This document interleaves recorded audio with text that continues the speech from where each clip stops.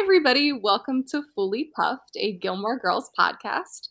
My name is Grace, and I'm here with my two co-hosts, Catherine Hello. and Ebo. Hello. And we're here to talk about season 1, episode 13. How do you guys say this? Concert Interruptus. I thought it was Concertus Interruptus. That makes a lot more sense. I think that's the joke. Yeah. All right, I'm already not doing well on this episode. Okay, so we're going to start, as we always do, with an episode summary, then segue into talking about production notes, and then just go into our conversation about the episode. So the town is having a charity rummage sale, which Lorelai is helping to organize, and her and Rory's house has become the place where everybody drops their clothes off.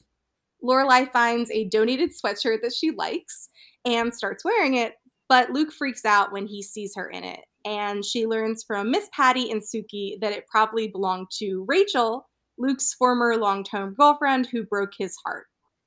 Meanwhile, Suki gets 4 tickets for a Bangles concert in New York City and invites Lorelai, Rory, and Lane to go with her, though Lane is not actually able to convince Mrs. Kim to let her go. Paris, Madeleine, Louise, and Rory are put in the same group for a school project, and when they go to Rory's house to work on it, they start bonding a bit. Or at least Louise, Madeleine, and Rory are bonding. Lorelai suggests giving the 4 tickets to the girls so they can continue their bonding moment, and they accept. Suki and Lorelai are going to take them to the concert and scalp tickets when they get there. That night at the concert, the girls settle into their seats, and Suki and Lorelai find theirs in the nosebleed section. While the Bangles play, Lorelai asks Suki more about Rachel, and Suki accuses Lorelai of being jealous, which Lorelai denies. Louise and Madeleine find a pair of cute guys sitting behind them and spend the entire concert flirting with them. They try to convince Paris and Rory to leave the concert and go to a party with them and the guys, but Paris and Rory refuse.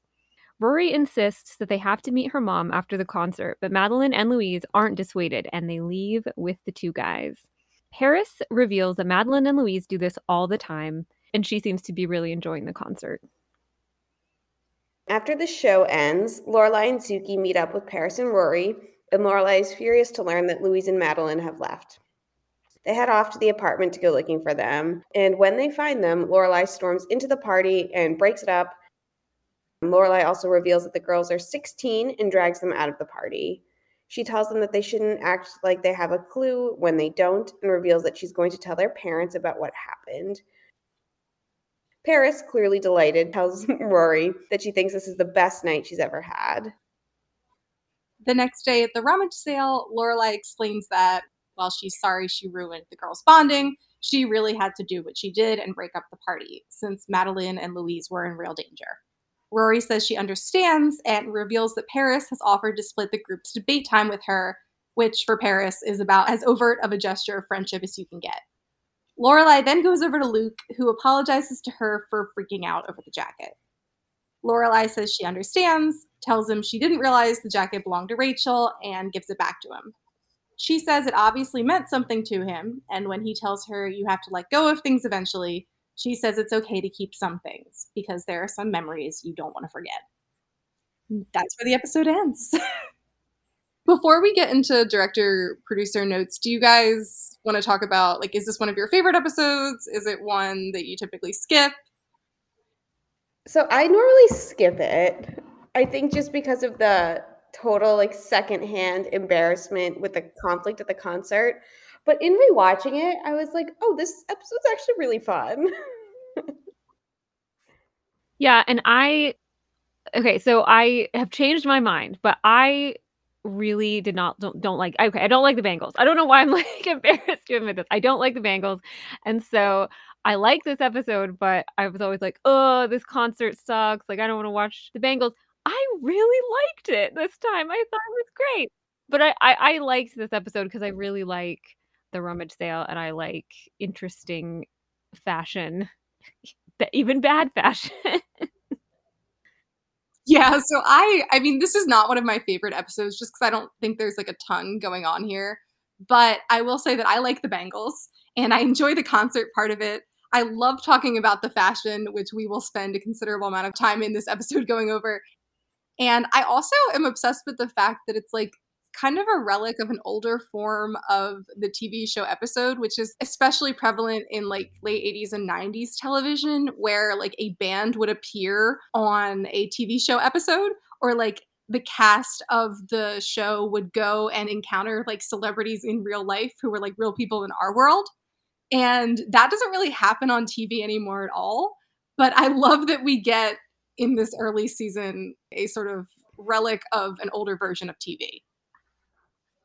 Yeah, it kind of reminded me of, there's this Full House episode where they go to Disney World. Like the token family vacation episode / let's drop our characters into a whole new setting in the real world episode. Just like gave me the exact same vibes of like late 90s, early 2000s. What I was thinking of when you mentioned Full House, Evo, was all those random episodes with the Beach Boys, when the Beach Boys would show up. Oh. And, like, there was one episode in particular where they go to a Beach Boys concert. So I get, like, apparently John Stamos worked with the Beach Boys, and so he was friends with them, and so that's why they were on the show. But I just remember they're like older, and all the kids would get so excited about the Beach Boys, and I would just be like, that is so unrealistic. The Beach Boys are fine. I have no hate, but like if I'm a 12-year-old girl in 1992, I don't care about the Beach Boys. And I kind of feel that way about the Bangles in this episode. And please correct me if I'm wrong, if you guys like the Bangles, but like I just thought none of these people should be this excited to go to a Bangles concert. But I don't know. Maybe I'm wrong. I think it makes sense that Rory is excited to go to the Bangles concert just because she and Lorelai shared a music taste. But even you can tell that Louise and Madeleine are just excited to go to a concert in New York. Yeah, that's true. Can you guys think of other examples though? Grace, you even mentioned this on the podcast last week about this being like a pretty common thing that happened on 80s and 90s shows, and I was like, yeah, I know, but now I'm like, I don't know. I swear it happened in an episode of Beverly Hills 90210, the original one, or like several episodes where they would like go to concerts or like meet celebrities, or like a musical act would like appear on the show playing themselves for some reason. That's like very early 2000s WB. Yeah. And it happens in a later episode of Gilmore Girls too, where I think it makes like slightly more plot sense. Not that it doesn't make sense here, but they have who was it, the Shins? Yeah. They play a spring break not party, like at a club on spring break.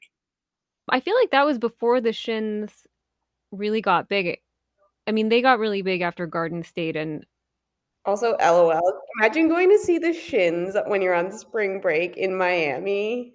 It would have been like ludicrous or something like that, realistically. Luda, yeah. But just like being like probably trashed in Miami with your friends on spring break and going to listen to Simple Song, like So definitely a different vibe than you were having up until that point. Do you have any director, writer, producer notes today, or? Yeah. So this is directed by Bruce Seth Green, not Seth Green the actor, but Bruce Seth Green, known director of WB shows. So I remember seeing him as a director of some Buffy and Angel episodes, and just noting it because his name is Seth Green, and Seth Green was on Buffy. But yeah, he just kind of made the rounds, it seems like, on WB shows. He directed some episodes of Roswell, Charmed, and Dawson's Creek. So not too exciting. And then it was written by Elena Rada, who I think we talked about this episode last week, and I love saying the title. And by love, I mean I hate. It's like, it looks nice written, but saying it out loud is awful. She also wrote P.S. I Love, among a few other Gilmore Girls episodes.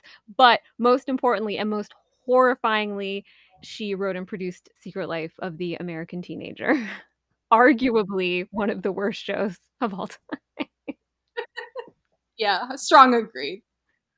So going to the episode itself, we open, as we said in the summary, with the rummage sale. Lorelai is trying to decide what clothes from her closet she wants to donate, and Rory is helping her.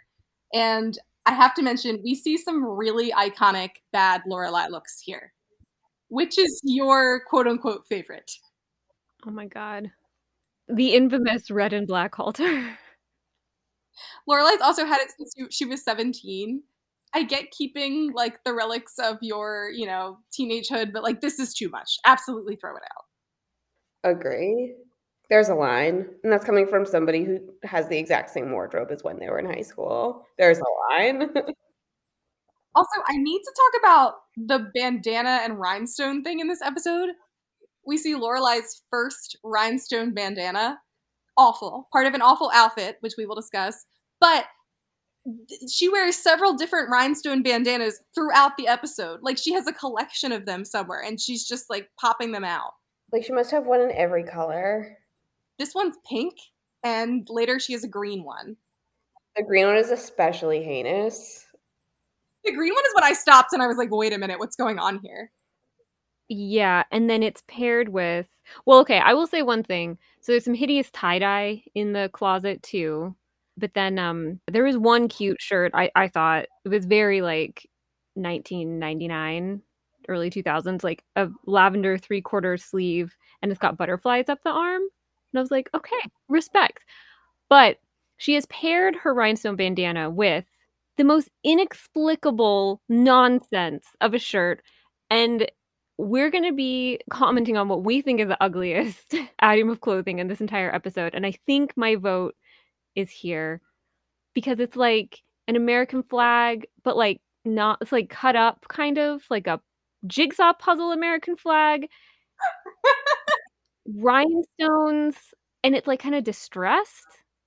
It's really bad. Horrifying. And then she's paired that with the rhinestone bandana. It's awful. It sets the tone for what will be an episode of, like, extraordinarily bad fashion, even for early Gilmore Girls. Yeah. As a defender of, like, some of Lorelai's quote-unquote worst looks, because I think they're, like, fun and quirky and she pulls a lot of them off, I think the looks in this episode are, by and large, not successful. Catherine, you mentioned that Rory kind of looks bad here, too. Yeah. I think Rory looks terrible throughout the episode. I think they're going out of their way to make her look as drab and boring as possible to, like, contrast with Lorelai's craziness.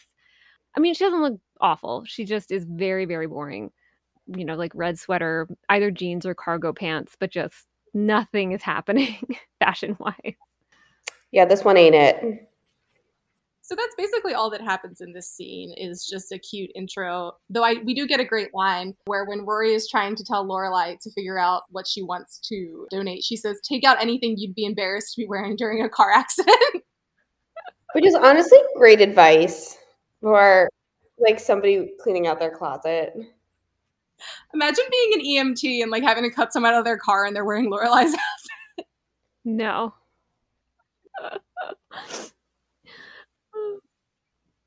So our next one, Lorelai and Rory are still trying to figure out what to donate. They're in the living room, which has been overtaken by the town's crap, just crap everywhere.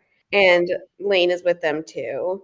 I also do want to just, like, take a moment to say that my favorite part of this episode is looking in the background and seeing some of the weird ass items that are there.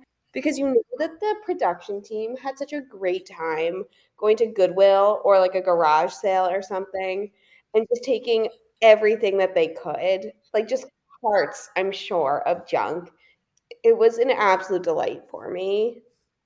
Agreed. And I think they did a really good job combing Goodwill or whatever thrift stores they were at and finding things that the residents of Stars Hollow would own because they feel very on brand for Stars Hollow people.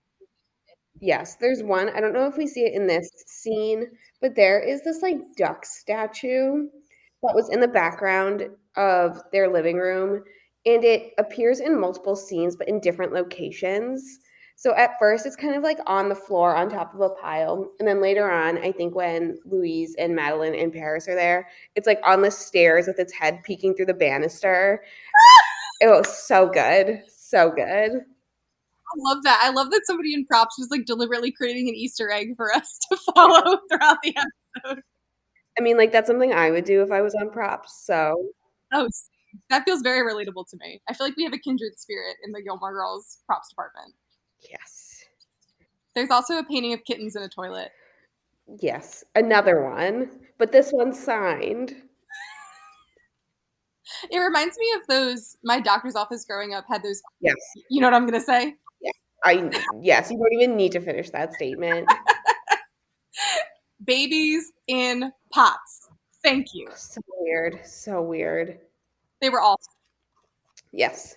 And so they're there. Lane and Rory are going through everything. And Luke comes in with some stuff to donate, as does Taylor Dozy. Yeah, I feel like we get so little Taylor Dozy. He's criminally underused in season 1. Yes.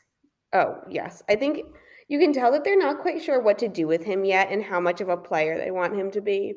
But this is a really good intro to who he becomes. He's there trying to like drop off a set of dishes, one of which has a nick, and he's giving Lorelai very precise instructions about how to stage it on the shelves at the rummage sale, which is your peak Taylor. It really is. I feel like the actor playing Taylor Dozy nails it from like his first appearances. Like he has a very clear idea of who Taylor Dozy is. And I think that's why like the character works from the get-go, even though they're like still trying to figure out how to use him. Yeah, he puts on the oatmeal colored cardigan and he's like, I'm Taylor now.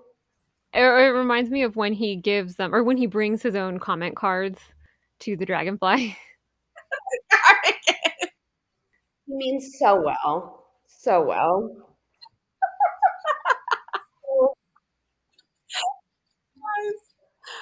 Then, so Luke, one of the things that we don't know at this point that Luke brings, but that Lorelai starts when she starts going through the piles of stuff, one of the things she finds is this sweatshirt. Before we started recording today, we had a debate about whether you're supposed to think this is a cute item.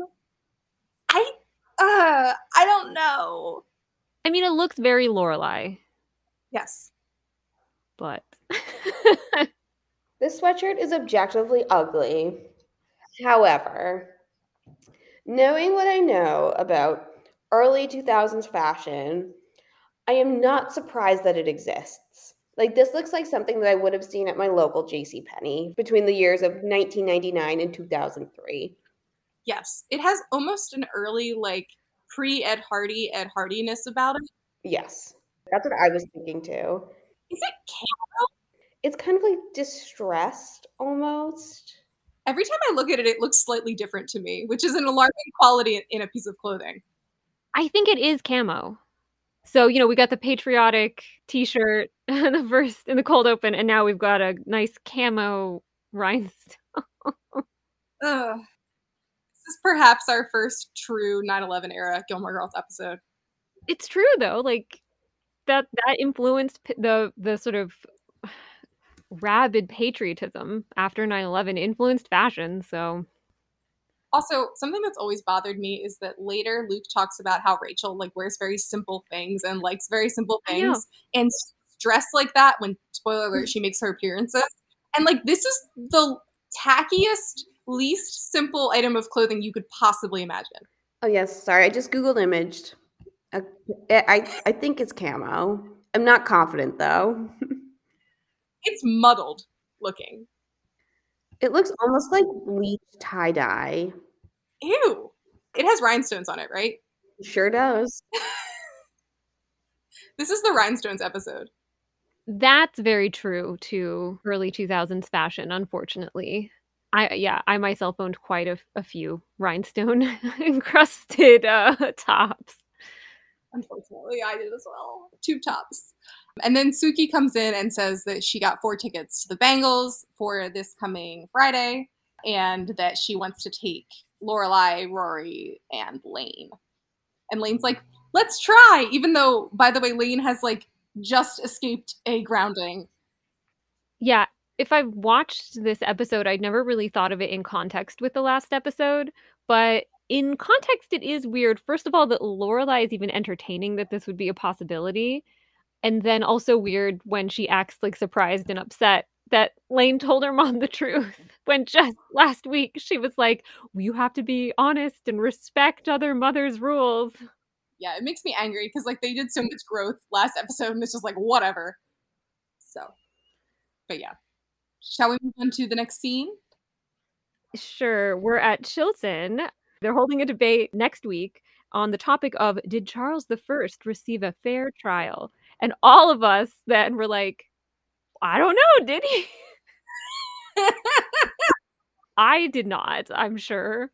All I know is, this is as far as my research went, was going to Wikipedia, finding one quote and calling it a day. But, quote, Cromwell was said to have visited Charles's coffin, sighing cruel necessity as he did so. So, like, I guess he didn't. Like, that implies they framed him, right? Or not framed him, that his trial was a politically motivated conviction. Yeah, but a cruel necessity, nonetheless. That's a funny debate question to do. Also, like, what? Forgive my lack of knowledge about early British history, but what was he on trial for? Okay. I'm going to get this wrong because this is past the period that I used to study, but like Oliver Cromwell was trying to depose him to start the, what was it called? Like the parliamentary republic that they had. And I think, didn't they try him for, Catherine, what came up when you looked it up? Well, I don't know. Crap. I found that Cromwell quote and I was like, I called it a day. I'm out. Yeah, I don't remember. Yeah, I'm on his Wikipedia page right now. It's a lengthy one. There's 17 sections. I don't think I'll be able to give you an answer. You see, this is about where I got to, and then I was like, I don't care.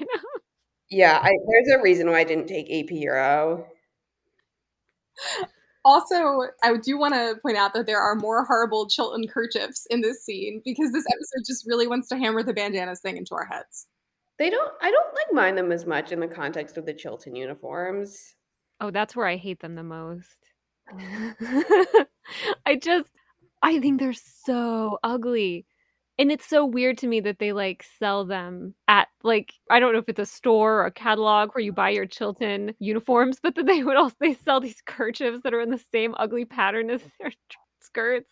I think it's more that like I don't expect there to be good fashion at a private school where you have a uniform. So I think that's why I'm able to excuse them a little bit more. Another thing is that when the teacher calls Tristan out for staring at Rory, she does so in the weirdest way possible. She's like, is it as interesting as staring at Miss Gilmore's ear? Which makes it sound like Tristan has an ear fetish. Very odd. It's all very odd. I was like, what? Like, the reason this happens in the episode is because we're supposed to remember that Tristan likes Rory, which will play into the Paris stuff that happens in the episode itself. And then, so because this is a TV show, Rory, Paris, Madeleine, and Louise end up in the same group for the debate, and they decide that they're going to get together to work on it, and because they can't go to any of the other girls' houses, they settle on Rory's. We need to talk about this. So the reason why they end up in Stars Hollow is because Paris's house is being remodeled because her mother wants to get rid of any trace of her father. And I forget what the second one was, but either Louise's mom is having an affair. Right. And then Madeleine's brother has measles. That's a weird excuse. If only there was a mandatory vaccine for that. Yeah, this is like pre-anti-vax, like going mainstream. I think I tend to blame Jenny McCarthy for that. I don't remember when that was. I mean, it was in the 2000s, but it's still weird for someone to say that their brother has the measles. I mean, is there any measles that weren't covered by that vaccine? I'm Googling measles 2001. I've never known any child at least with the measles. According to the CDC, from the period between 2001 to 2003, a total of 16 measles outbreaks were reported, 10 in 2001. Wow. So this may have been topical. Let me see where it was. I doubt it was in Connecticut. Yeah, there were 251 total cases between 2001 and 2004. That's not a lot. Yeah, this was a bad excuse. Somebody didn't do their homework. So is it a lie? I think it's more like crappy writing, somebody who didn't fact check it. I agree, but I think it opens up interesting possibilities for Gilmore Girls, that something sinister is actually going on at Madeleine's house, and that she's trying to cover it up. Oh. So I think we should keep that in mind for when we do our Gilmore Girls segment later. Yeah, I like that. Tristan then comes around to flirt with Paris, obviously just to mess with Rory. And I want to mention that I always felt like realistically, Tristan and Louise would have hooked up at least once. Oh, yeah. Maybe like on the down low, but like you can't tell me they wouldn't have hooked up. Oh yeah, they definitely did in like somebody's basement. 100%. And then the next scene, we have Lane and Rory walking through Stars Hollow, discussing the fact that tomorrow Paris, Madeleine, and Louise are going to come to Rory's to work on debate.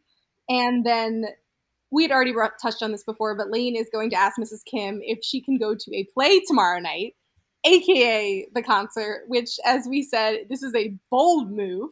And Mrs. Kim, because she's smart, does not fall for it.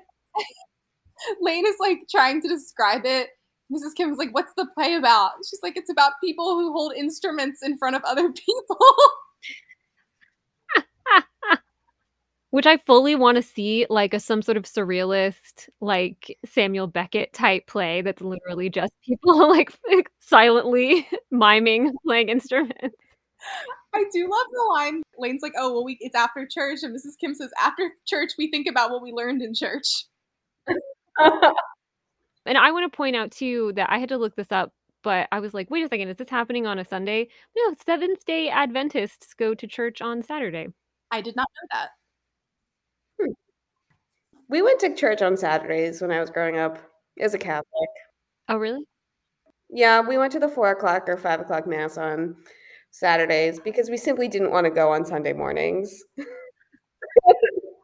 This unlocked a memory for me. My Catholic church also used to offer a Saturday afternoon mass, and it was for people who, like, quote unquote, were doing stuff on Sunday, but clearly in retrospect was for people who didn't want to wake up on Sunday morning. And now I'm like, that's obviously the superior mass. Yeah. 4 o'clock. We used to go to 4 o'clock or 5 o'clock mass, and then we would like go to this hotel a few towns over, and my parents would like get drinks and I'd get a Diet Coke, and we would sit in the hotel, like the hotel lounge. That's so cute. Yeah, it's very on brand for how I grew up. But, okay, so this answers a question that I had. Has Lane mentioned being Seventh Day Adventist yet? I don't think so. I think we don't know it until she goes to college. She says something in the episodes where she's like trying to decide where she's going to go to college about like a Seventh Day Adventist college. But I don't think it's implied there that she actually is Seventh Day Adventist. But then at some point it's confirmed later that she is. Well, because I actually wrote down, and I forget where it's mentioned. Maybe it's this scene, but she mentions purgatory. And I was like, Lane's not Catholic. Why is she talking about purgatory? But maybe they were like setting her up to be Catholic. Because I didn't know that Catholics had Mass on Saturdays as well. Does Seventh Day Adventists have purgatory? I feel like that's only in Catholicism. Okay, so they're definitely setting her up to be Seventh Day Adventist because there's a whole section of the Wikipedia article about health and diet. Whoa. The church discourages its members from consuming alcoholic beverages, tobacco, or illegal drugs. In addition, some Adventists avoid coffee, tea, cola, and other beverages that contain... Okay, this actually makes a lot of sense. So I was, when in my Google of Seventh Day Adventists, it was formed in Battle Creek, Michigan, which is where Kellogg's is based. Oh my gosh.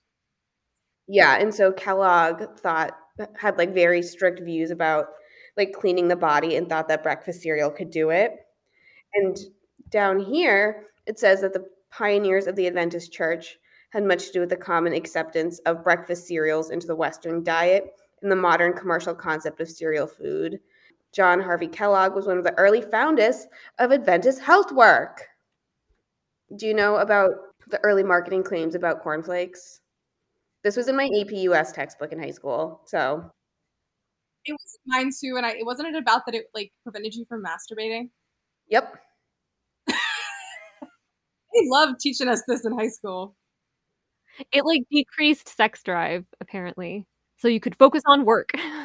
But it's so linked to like this capitalist. It's so American. This is like so American. Yeah. Like, don't think about sex, think about work, because that's where virtue lies. Not like the decadent Catholics who can either choose to go to Mass on Saturday or Sunday. Anyway, so at our next scene, Rory's at Luke's, and she's soon joined by Lorelai, who is wearing the sweatshirt that she picked out from the rummage pile, and also has paired it with a heinous cowboy hat. This is a leopard print, dark green/gray cowboy hat, which takes the cake for me in terms of worst item of clothing in this episode. And so she comes in wearing this sweatshirt, and Luke like flips his lid. He's like, "Where did you get that?" Like totally freaks out, and she was like, "I paid for it." He was like, "Well, you can't just go wear it." Like, oh, he freaks out. I really am bothered by this. I don't want to like get too into toxic masculinity in this episode because this is a pretty quick scene, and I understand that it's supposed to be, I don't know, it's supposed to like shed insight into Luke and the fact that he's still in love with Rachel, or I don't know, that he's threatened by seeing an item of clothing that was, he clearly has a crush on Lorelai and now he sees his ex-girlfriend's sweatshirt on her. But I just think it makes me uncomfortable, actually. He freaks out so excessively, you know? I just don't like to see that like angry masculine energy like exploding on the screen. I agree with you. I think that what they're trying to convey is like, how shocking would it be if someone showed up in like your beloved ex's like clothing and it's also the person you like? But I think this is an example of it could have been written in a different way, or it could have been played in a different way, like acting wise, to make it like, because this is, you're supposed to see that the anger is disproportionate, but it's so disproportionate that it comes off as like genuinely frightening. Yeah. It's a lot. Like, it's a lot. It's so it's just so jarring too. And like, what does he expect? It's a rummage sale, you know? If he really never wanted to see it again, like burn it, dude. I don't know. Also, Luke is like often passive aggressive in situations like this, and I feel like having him be like that would be maybe more realistic or more true to his character. Because often, like, he's confronted with something Lorelai does, or like a guy comes in and flirts with Lorelai or whatever, and he's like not cool with it, and he gets like all snippy. I think that rather than maybe him being angry would feel truer to his character and the rest of the show to me. Or if he'd just been weird and like made an excuse to leave or wouldn't wait on them or something. Yeah, that's what I meant. Like he would just like kind of walked out or like said something sarcastic and left. And Lorelai was like, why is he acting like that? Yeah. I don't know. For me, that's like the stressful moment of the episode. Yeah. Yeah. Okay, so we're back at Rory and Lorelai's where the collection for the rummage sale is in full swing. Miss Patty shows up with stuff to donate, including a massive set of drums. Lorelai's wearing another rhinestone-studded bandana. I didn't like it. I did not like it. Something I wanted to mention is that Miss Patty, like the huge set of drums, like comically large that she brings in, she danced on them at the Copacabana in 1969 wearing bananas. I always want to say bandanas. Another Because it's a bandana heavy episode. Another exciting glimpse into Miss Patty's fun past life.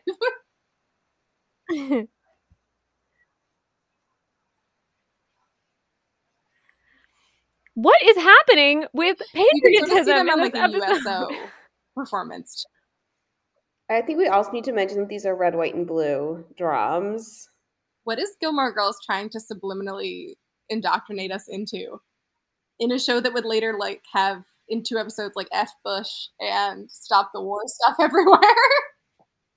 And also Luke there's at one point in the series when we might have talked about it already, but when Luke makes a comment about it all being stolen land, like, come on. And like the million other things he'll say about like that are anti-Thanksgiving and like anti-Indigenous slaughter and stuff like that. Yeah. I think it's just reflective of how ubiquitous camo and American flag like paraphernalia was at that time. It made a brief resurgence a couple years ago, and I think we all decided to collectively ignore it. Nope. We all said nope. I think I had a pair of pink camouflage cargo shorts. That is amazing. This is like a very limited 2 item. I think they were probably from Old Navy. Yes. Oh, we also do find out, though, that this is when we find out that for Miss Patty and Suki, who's in the background, like being eaten by all the junk that's there, that the sweatshirt probably belonged to Rachel, who, as we've already said, was Luke's former long-term girlfriend who broke his heart. And they give like the dumbest excuse for why Lorelai did not notice Rachel. I know. You had an 11-year-old. You were busy. No. Because we know that they went to Luke's the entire time that Rory was growing up. Yes. And that Luke was like giving her birthday presents when she was a young kid and like throwing her birthday parties. And they were at the diner all the time. It is completely contradicts everything that we know. If the excuse had been like you had a newborn or you had a 3-year-old or something, I could maybe buy that. But a preteen, I mean, no, that's stupid. And then also, we haven't gotten to the point where Suki describes Rachel as an Elle Macpherson type. But first of all, she is, and she's very beautiful and just like a stunning person. Very tall, looks like a model. I do not believe that Lorelai would not have noticed that woman like wandering around Stars Hollow. Even if she didn't associate her with Luke, like she would have seen her at Dosie's or something like that and be like, who is that? Yeah. It's a very small town. This to me is like one of the top 5 examples of like Gilmore Girls continuity, where they like realize they screwed up and they're like, oh God, like we just got to explain this away. I also wonder, oh no, if she was 11, then it would have been 5 years prior. So I'm thinking about Anna Nardini and when that relationship probably was. Oh God, well that's a whole other That's a whole other can of worms. I think that doesn't make sense chronologically either with some of the Rachel stuff, but that, I guess, yeah, that's a whole another can of worms. I'm going to do some math out loud. So if April comes in season 6, that was like 2006 or 2005, 2006. Yes. And how old is she when she comes to the diner? 13? I think she's like 12. Okay, let's call her 12. So I'm doing some math. This is why we have a math person on the show. So if April is 12 in 2005, that means she was born in 1993, which means that Luke was dating Anna between 92 and 93. And so if this episode is in 2001 and Rory was 5 years older than she is now, then he was dating Rachel in like the 95, 96 space. Okay. So this actually does act. Yeah. Do they explicitly say that Rachel is a long-term girlfriend or a serious girlfriend? Because those are very important distinctions. That's a good point. They say serious girlfriend. And I think that it's implied that Anna Nardini and Luke didn't date for like a super long amount of time. They just remember her. Okay. Like the townspeople. So I think that it does make sense that like maybe he was more casually or like, had a shorter relationship with Anna and then like had a big relationship with Rachel. And she was in and out of his life a lot. They weren't together continuously for a long period of time. Okay. Yeah, and also if you don't date a lot, if you're a like very monogamous person, like I could see getting very attached to even a not very long-term relationship, Yeah. Okay. I feel comfortable saying that this math checks out. Yeah, thank you, Ebo, because I am now eating my own words with, well, I still don't buy the fact that Lorelai would not have noticed Rachel. Oh, no. That's BS. I do buy that Gilmore Girls actually did set this up in a way that makes sense, Anna Nardini and the Rachel timeline. Yes. As your token woman in STEM, I can say that the math checks out. I am firmly in the this is BS Lorelai would have known camp, but Lorelai is kind of self-centered. I mean, I think it's possible. I think it is possible if Rachel really were like coming in and out for her job, because it is mentioned that she travels a lot. Yeah. And for some reason, Miss Patty or Suki's like, yeah, and you were moving into this house at the time, which I guess always made no sense to me, but like maybe she just wasn't, eating out a lot, or she was like really preoccupied with unpacking. What doesn't make sense for me, it's like she's moving closer into town. So wouldn't that imply that she's engaging more in town stuff? But I could see maybe her, getting a couple glimpses of Rachel and not noticing. Yeah, and if this was like a 6-month period, but for Luke, who's like a hermit, this was like the love of his life, I could see that Lorelai missed out on that. But Lorelai missing out on town gossip is still the thing that really bothers me. That's really incongruous, yes. And I don't think it was a 6-month relationship. I think maybe over a period of a couple years, like on, because 6 months, that just seems like Luke would have some issues if he was like hanging on to a 6-month relationship that long. So let's just say this is a continuity line. Yeah, so Paris, Madeleine, and Louise finally arrive. Grace, you pointed out that at this moment we learn that somewhere near or in Stars Hollow there's a big rooster statue named Monty, who we never see. I'm a Monty truther. What is Monty? Why is Monty? I feel like we should have seen him in one of the later season episodes. That's just me. I'm confident that Monty exists. Again, as someone who grew up in New England, there's some weird roadside statues.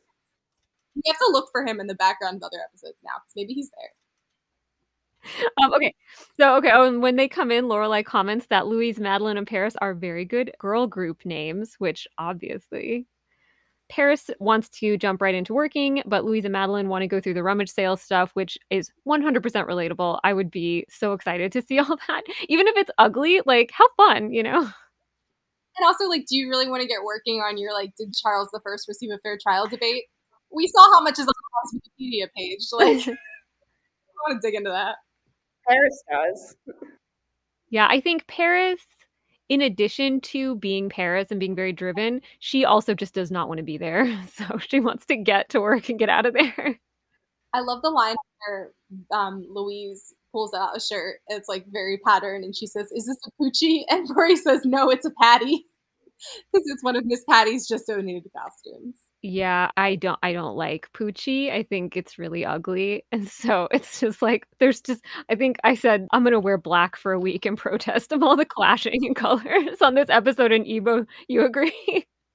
Solidarity, sister. Oh, but yeah, they bond a little bit and they talk about Dean. Louise calls Dean Paul Bunyan, which is very cute. And wait, Ebo, you saw a tiny T-Rex on the table? Yes. So Paris and Rory are sitting next to each other, and there's a table behind them, and there's this tiny T-Rex statue that's just like on the edge of the table. Again, I had so much fun looking in the background of this episode. I want to go back and look for the T-Rex. I know. So in the next scene, we're still with Paris, Madeleine, and Louise at the house, but Lorelai is in the kitchen working on rummage sale stuff, and Suki comes in, and then Lorelai tries to get information about Rachel out of her. Suki gives her some more info. Rachel was super adventurous, and she liked to move around a lot, and she couldn't settle down in Stars Hollow, so she left and broke Luke's heart. I would be really interested in Rachel too. For sure. Do you guys feel like Lorelai has a crush on Luke at this point? Or do you think that it's just she's starting to maybe see him as a viable romantic option? Yes. And I think we're meant to see that her realizing inwardly or trying not to realize that she's getting jealous over Rachel is making her realize that she may have a crush on him. Yeah. I think she hasn't realized that that's how she feels yet, if that makes sense. So like it's clear from everybody else, but she hasn't had the moment of realization yet. Yeah, and then also, yeah, I think there's also something to be said for like realizing that she and Rachel are kind of similar, like that they have similar style, and sort of imagining Luke with someone who's like her. It's the same thing with Anna when she comes in with the stewardess bag. That's weird though. Like they're so alike that it's uncomfortable. Yeah. It's interesting because I always thought of when Rachel actually appears, I had always thought of her as very different from Lorelai. But I think you're right, Catherine, that like what this episode is doing in a lot of ways is even though Lorelai is wondering, like, am I Luke's type? She's prompted to do that by the fact that she realizes she likes something that once belonged to Luke's ex and that Luke's ex really liked. So it's clear that Luke is into women who are like her. Yeah, that they have a similar vibe. Like, remember when Liz comes to town? Oh, Who's the woman he marries? Nicole. Nicole, yeah. Who is arguably the worst. Ugh. But Liz is looking for Nicole or something, or looking for Luke, and she thinks that Lorelai's Nicole in a series of misunderstandings. Anyway, but she was like, "Oh, you look like his type." And I always thought, like, outside of Nicole, he does clearly have a type, even though personality-wise, Rachel and Lorelai are very different. But they're both like strong, confident women with like a sense of self and independence, I think. Yeah, and adventurous, even if in different ways. So, while Paris and Madeleine and Louise and Rory are working on the debate, Suki walks through the living room. She's going home and she reveals that they're all going to see the Bangles that night. And when Rory tells Louise and Madeleine that yes, she is going to a concert with her mom, start like talking about how fascinating they find Lorelai and how cool it is that she and Lorelai are so close. One of them makes a comment about how it's more like having a big sister, and they get into a kind of weird conversation about having a kid at 16 and what that must have been like. One of them says, like, I wonder if she regrets it. And Paris says, of course she does. And Rory calls her out on it. Like, rightly so. It's a bad comment to make. Still Paris, though, but you can, this is such a strong Paris episode growth-wise, and you can see that Paris, like, feels ashamed when she's called out on it. Mm-hmm. It's a typical bitchy Paris thing to say, but I think she said it kind of accidentally, and she looks chastened when Rory calls her on it. Yeah. And then Lorelai notices from the kitchen that the girls are bonding, and she comes up with an idea that she tells Rory and then goes in and does, which is that she wants to give the 4 girls their concert tickets, and she and Suki will drive them there and just scalp tickets on the way. I always wonder what would have happened if they hadn't been able to find tickets to scalp. I know. Are people standing out there scalping Bangles tickets? Maybe. Yeah, maybe, I guess. I think it's a really great idea. I think it's something that could foster bonding. It's so, like, heart in the right place. Yes. I think if I were Rory, I would maybe be a little nervous about it, especially since I had been looking forward to, like, seeing the Bangles in a stress-free environment with, like, my mom and Suki. Yeah.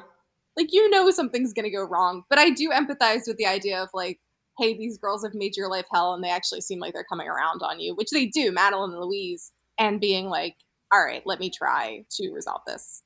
Yeah, like I said, very heart in the right place. And Lorelai brings out a platter full of Pop-Tarts when she does this. I thought that was great. It's like very more like Gilmore charcuterie board. Just like a bunch of Pop-Tarts fanned out, arranged nicely on a platter with a single apple in the middle. No notes. Absolutely no notes.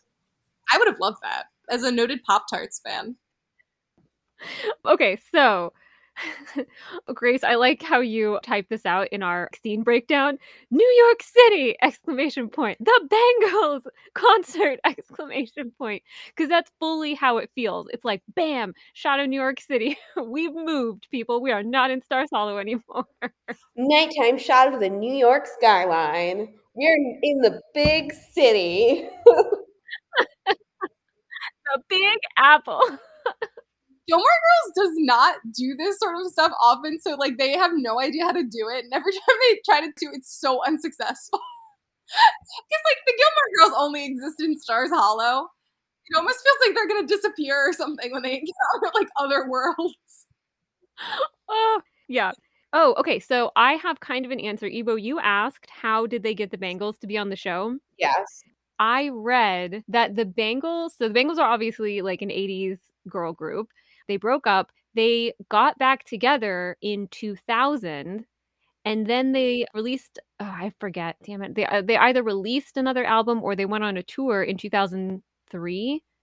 So right here, right at this moment, they were trying to promote their reunion. So they were going to appeal to an audience of, I guess, moms who watched Gilmore Girls with their daughters. So I guess that kind of hadn't happened yet. So Maybe they were trying to get a new generation interested in the Bangles, just like Full House was trying to get a new generation interested in the Beach Boys. It's always so jarring when they, like, drop them into these places, too. Yes. And then it also kind of explains, like, I think one reason that I've historically not been a fan of the Bangles is that I'm not a fan of 80s pop music in general. Like, I don't like Cyndi Lauper, even 80s Madonna, I'm not a fan of. And so the Bangles were kind of like, I just don't like the look, the clothes, the hair, all of that. And that's why I've kind of blown this episode off. But I feel like they were kind of rebranding for the 2000s. Like, their vibe was more rock chick, kind of Lilith Fair in this episode. And so I think in addition to trying to promote their reunion, they were also maybe rebranding a little bit to appeal to moms and daughters. Yeah, they're dressed very like Lilith Fair-y. Yeah, which they did play at Lilith Fair, by the way. I looked it up. I like their music that they do. I like their music in general, but I think that they give like a surprisingly good performance in this episode. It's good. I listen to Manic Monday every Monday, and no, that's not a lie. Do you really? Yes. I think I knew that about you, actually. When I open up my work computer, that is the first song I put on when I'm like gonna start diving through my inbox. I love it. You should have been in the Bangles episode. You are a much more natural Bangles concert attendee than something I want to talk about, which like, so they go to their seats and we'll talk about how Lorelai and Suki's seats are like super nosebleedy. But the seats that Madeleine, Louise, Paris, and Rory have are right in front of two college-aged, normal-looking, cute for the era guys. Why are these men at a Bangles concert? To pick up high school girls. Oh. There's easier ways to do that. Not to be scuzzy, but like, what? And they have great seats.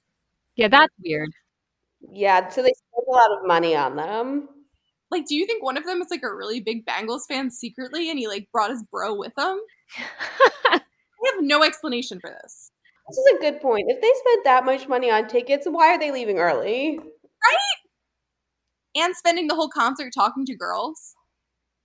I mean, are they college students or did I just make that up in my mind? No, spoiler, Lorelai goes knocking on the apartment doors in their building. She refers to them as college-age boys. Okay, yeah. The feeling I get is sort of like, I think Grace, you said like the reason Madeleine and Louise are excited. Maybe it's just that attitude of like, it's a concert. I'll go because I'm at NYU and I want to be a part of the nightlife. But I'm going to spend several $100s on tickets. Maybe one of them had a professor who like is an old, like a, mom age woman who like had these tickets and then like couldn't go and was like, does anyone want them? And they were like, sure, kind of not realizing like what this was and took them. I mean, there's no plausible explanation. This is also, Grace, you and I have taught English classes, but I don't believe we've ever taught a creative writing. I haven't. Have you? Mm-mm. Okay, so we're not exactly like the best people to speak on this topic, but here's some advice. Writers who are listening. If your plot point requires that degree of like narrative for somebody else to make up, it's a bad plot point. Change it. We shouldn't have to be wondering if these guys got tickets from an old college professor. Yeah. I will say though, if you are a writer who wants to give people fun things to talk about on a podcast 20 years after your show came out, you should absolutely write those sort of holes. But I guess paradoxically, you have to also write a show that's good enough for people to be talking about it 20 years later, so don't write too many of them. Yeah, it makes no sense. Did you guys notice the girl with the pink hair and the green like Muppet coat? Do you know what I mean by Muppet coat? Like, yes, the like, it's not quite. It's like furry almost, but it's obviously like rayon. Yeah, looks like she skinned a Muppet. Yeah. That's what it looks like. I'm very into that though, and her boyfriend or the guy she's with is like dressed totally normal. But that makes a weird amount of sense to me. So this concert has attracted a very odd attendee list. Yeah. I'm curious, like, would you guys have been watching the concert or flirting? Watching the concert. You know which one I would have been. Obviously, I would have been flirting with the guys. It depends on how badly I wanted to see the concert, truthfully. If there were cute people and I was at a concert like I got invited to in like a Paris Madeleine and Louise situation, I would have been flirting. If it had been a concert I wanted to go to, I would have been watching the concert. Does that make sense? Yeah. I think it's like the reason the guys are at the concert and the reason Madeleine and Louise are there is as a social event. Now, why these guys have so much money to spend on a social event like this, I don't know. But yeah, I don't know which one I would have been. Probably a mix of the two. Lorelai does take this as an opportunity to ask Suki if Rachel was pretty and what kind of pretty she was, which is where we get Suki telling her that she was an Elle Macpherson kind of pretty. And wait, what are her other ones? Oh, Catherine Zeta-Jones. Catherine Zeta-Jones and Michelle Pfeiffer? Michelle Pfeiffer, yes. Which are all intense kinds of pretty. But different. Yeah. I like that. Yeah. That's an interesting observation. And this is where Suki calls her on being jealous of Rachel. And Lorelai is so insistent that she isn't. But of course she is. Oh, she says something about how she could never picture Luke with an Elle Macpherson kind of pretty. And Suki makes a quip about how you probably picture him with a Lorelai Gilmore kind of pretty. I love that line. Good friendship moment. Good friendship moment. Weird place for them to be having this conversation, though. Yeah, it is for a concert that Lorelai's been dying to see. But do you think, am I crazy? I feel like Lorelai's an Elle Macpherson type of pretty. Like tall, like strong bone structure, big, like lioness kind of hair. Or am I? No, I can see it now that you say it, but I don't think that would be my first reaction. Though I don't know what kind of pretty I would say Lorelai is. Yeah. I think she looks a lot like Anna Nardini. I think they look a lot alike. So I would say maybe that kind of pretty. Oh, Elizabeth Taylor. That's who they compare Lorelai to a lot. She does look like Elizabeth Taylor. That's a good point. Yeah, that's one of my favorite episodes, the dance marathon, where her dance partner bails because his wife is afraid she looks too much like Elizabeth Taylor. And then, oh, right, we shift to Paris and Madeleine and Louise and Rory. And Paris is having a really nice time just observing the concert and really enjoying herself. And it's a nice, touching friendship moment between her and Rory, which is broken by the fact that then Madeleine and Louise say that they are going to ditch the concert and go to a party with these guys. Oh my God. Yes, it was in this moment where I was like, oh yes, this is why I always skip this episode. I would not have done this. Absolutely not. I don't know. I did some pretty dumb stuff. Would you go in New York City, though? No. I don't know. I don't think so. Maybe. I think we can all relate to the kind of panic where like your parents took you to something and like you're kind of like responsible for your friends. Your friends are gonna go do something stupid and you're like, oh God, no. Yeah. I'm gonna get in trouble for this. Yeah. Absolutely relate to that. That happened to me a lot in high school. So these guys were like probably like 21, 22, 20, 21, 22, maybe 19.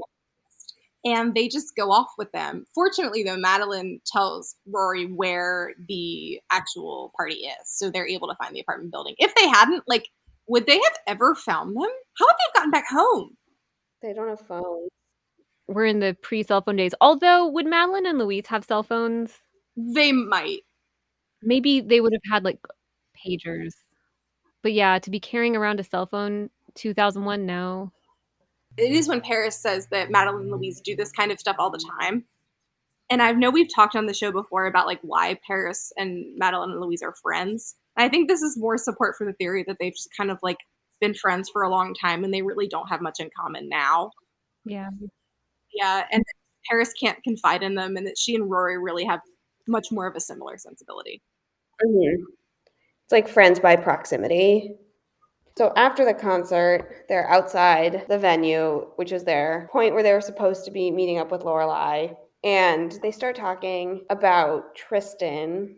And Rory's like, what do you see in Tristan? And Paris divulges that he kissed her once on a dare, but at least he kissed her, which is like one of the most heartbreaking lines, I think, of the entire episode. And when she's like, I know he's only flirting with me to get to you, but at least he's flirting with me. Yeah. Oh my God. That's so sad. But you know what? This also gives context to like what we were just talking about Paris and Madeleine and Louise. So if they've been going to school together since elementary school and were at the same party, or I don't know, maybe it could have happened at school. I was thinking at a party he would have kissed her on a dare, but like they have these bonds that have already been established that we just haven't seen yet.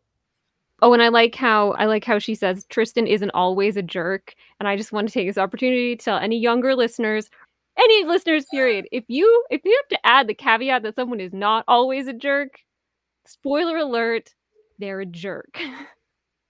I'm sorry. Maybe there's some instances where that is not true, but it's been my experience that if you, particularly as a young woman, if you like a guy who seems like a jerk and you have to tell people, no, he's really nice. He has family issues. He has emotional issues. He's a jerk. Yeah.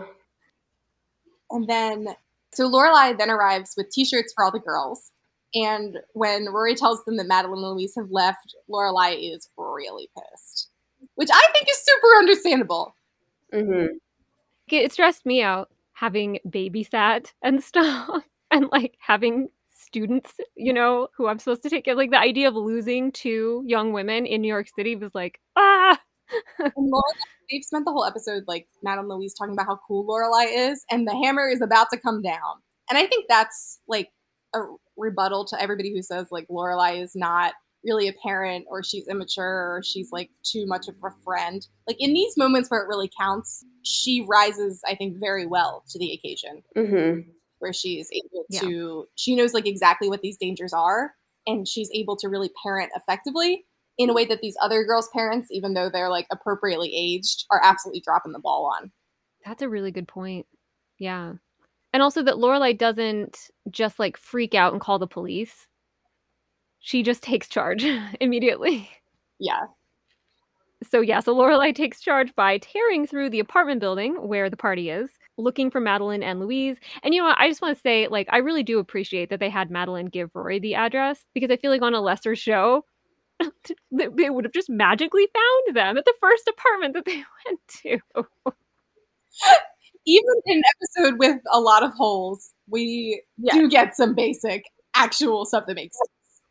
Yes, and I think it makes sense too that Madeleine, well, first of all, Madeleine they were trying to get Paris and Roy to go with them. So it makes sense that they'd be like, well, if you change your mind, you know, this is where we're going to be.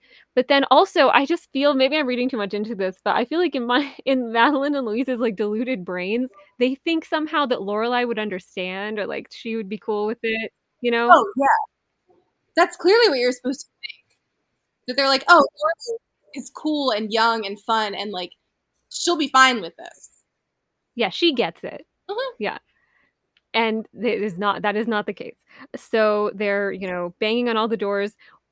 Shout out to this lady opens the door, and Lorelai like asks her, have you seen, you know, or what does she ask her? 2 college-age boys who live there. Yeah. And the woman just goes, I don't talk to anybody. People annoy me, and slams the door. Mood. Same. Yeah. Oh, and then it's super sad. Paris wonders if her mom would come looking for her if she went missing, and Rory insists she would, and Paris says, yeah, or she'd at least send somebody. Which, like, I made a joke that's like, oh, the poor little rich girl, but it is sad, and I fully believe that her mom would not go looking for her. Her mom would absolutely not go looking for her. Yeah.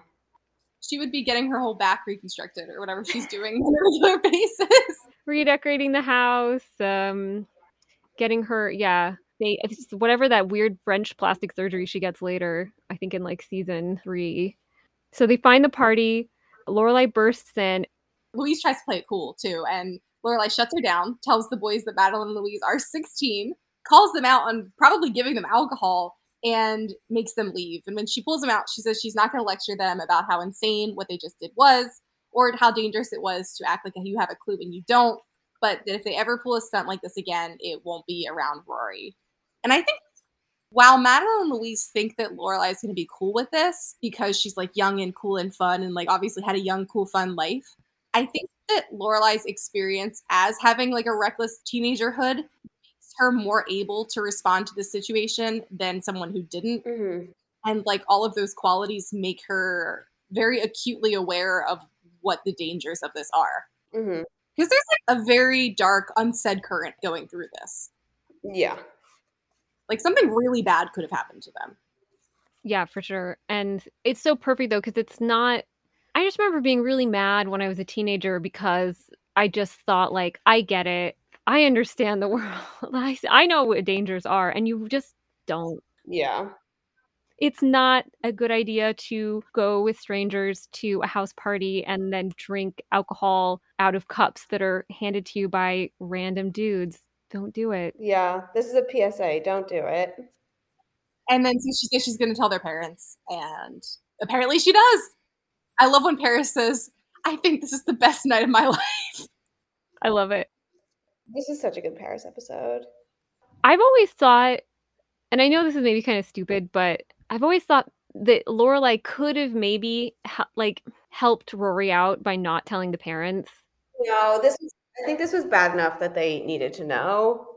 To segue into the next scene, like she does apologize to Rory for this because she's like, listen, I know that like this probably put the kibosh on any actual bonding you were doing. And like maybe it did with Madeleine and Louise, but happily Paris actually saw things work out in her favor for once and has decided to split time on the debate with Rory, which means that like she's really happy with her. Yeah. So it worked out pretty well in general. Okay, so we're on the last scene and we end with Lorelai catching sight of Luke. They're at like the rummage sale actually happening. I want to mention too that this rummage sale is for the same bridge that they're still raising money for in season 7. And she goes over to him, and as we said in the summary, he apologizes and she says, you know, I think it's okay to hold on to things, and hands him back the sweatshirt. This is like the shortest episode of Gilmore Girls, I think, in the entire show. Yeah, it's like 37 minutes. I don't know. Does it feel satisfying for you guys? It's like the equivalent of a tight 90 movie. Like, yeah, that's fair. Yeah, there's nothing that I'm like, oh, they should have expanded on this. I don't know. I think that one of the reasons that I've not liked it in the past is it did feel like an extended advertisement for the Bangles. It still feels like an extended advertisement for the Bangles. Yeah, but it's cute, and I do like all the bonding moments, and it does, you know, the Paris-Rory friendship is getting inched forward just a little bit. Mm-hmm. To me, that's the best thing about the episode, like the Paris-Rory stuff, and the fact that we at least get some Luke backstory. Yeah. I think last episode could also be accused of being a filler episode, because to me, this is a filler episode, but last episode, even though the stakes are pretty low, is just so much more tightly written and has so many more interesting characters and feels like it's just so much better than this, which this to me is just like, eh. Mm-hmm. I would have liked to see Todd at the Bangles concert. I would like to see Rune at the Bangles concert. Are you kidding? That's what this episode needs, is a Rune cameo. Oh my god. Did you guys see my historical retellings of Rune in Ireland, early 20th century Ireland, that I put on Instagram? No, I didn't see them. Good content. No notes. They're in the fully puffed highlights on my Instagram. I added them to our story. Yeah. I went a little crazy and like took screenshots of like who was it? Charles Stewart Parnell like giving a speech. I mean, you can check him out. Yeah, That's iconic. Check him out, listeners. So, do we want to rate the episode? What do you guys think? I Solid 7. Solid 6 to 7, not because it's bad, but because it's inconsequential. I was gonna say 6.5 for the exact same reasons. Oh man, I'm giving it a 5. I love it. I like it. I like it a lot, but it's just like it's fine. Yeah. Yeah, it's actually, I would say it's an enjoyable episode, and it's not a bad episode. It's just, as Ebo said, inconsequential. Yeah, it's a fun 38 minutes of television. The fashion is great to point out and that it's terrible. It's great to make fun of, which is always a delight. But yeah, I feel so neutral about it. I don't even think I can go up to a 6. I don't hate it, but It's fine. It's fine. Segments, fashion we've covered pretty extensively. There's nothing left to unpack there. yeah, I am curious though. Maybe we can do a poll on Instagram or something, or ask people to weigh in the comments. Like, do you think that the Rachel sweatshirt is supposed to be cute, listeners? Let us know. I'll put a poll on Instagram. I'm completely blanking. Did we already say what we think our worst fashion item of the episode is? Hat. I think it's a sweatshirt. I hate the hat, but the sweatshirt is offensive to me. Yeah, I'm very torn between the sweatshirt and the t-shirt. Just for the sake of each of us having a different item, I think I will go with the t-shirt. So yeah. Yeah. Walmart Girls, for me, my vote is obviously Madeleine and Louise getting killed in this. I think that's our obvious dark turn, but I want to bring up from the earlier part of our pod episode the fact that something nefarious is clearly going on at Madeleine's house. Yeah, I like that. Yeah. Someone unleashed the measles in the house. What if Louise's mom is having an affair with Madeleine's dad? Madeleine's dad, the guy who loves all the French stuff that we'll see in a later episode. And so she doesn't want to admit it, or maybe Louise doesn't know. And so thus the measles excuse. And that's not really Gilmore Girls, but we can just say that they're having an affair and it's linked to other nefarious activities. I like it. Any last thoughts on this episode? Oh, there were some cute pop culture references that just got we just breezed right past them. Rory makes a reference to Tribbles, which is a Star Trek reference. There's a fun moment where Rory quotes Macbeth, albeit not well, but she's quoting a line from Macbeth, not Macbeth, the character. And then there's a reference to Carrie and Rory getting pig's blood thrown on her at school. But that's all. It has its own Wikipedia page, so if you're interested, go check that out. I don't think it's very good. I don't know why this one has its own Wikipedia page with analysis included that I didn't really like. But you can look that up on Wikipedia if you're interested. It's fine. I think the way I would summarize this, as Eva said. In housekeeping notes, we're about to hit 1,500 downloads. Yay! Woo! Had a ton these past couple weeks, and a lot of them from in Europe and in South America. So I'm pumped that we're getting super international.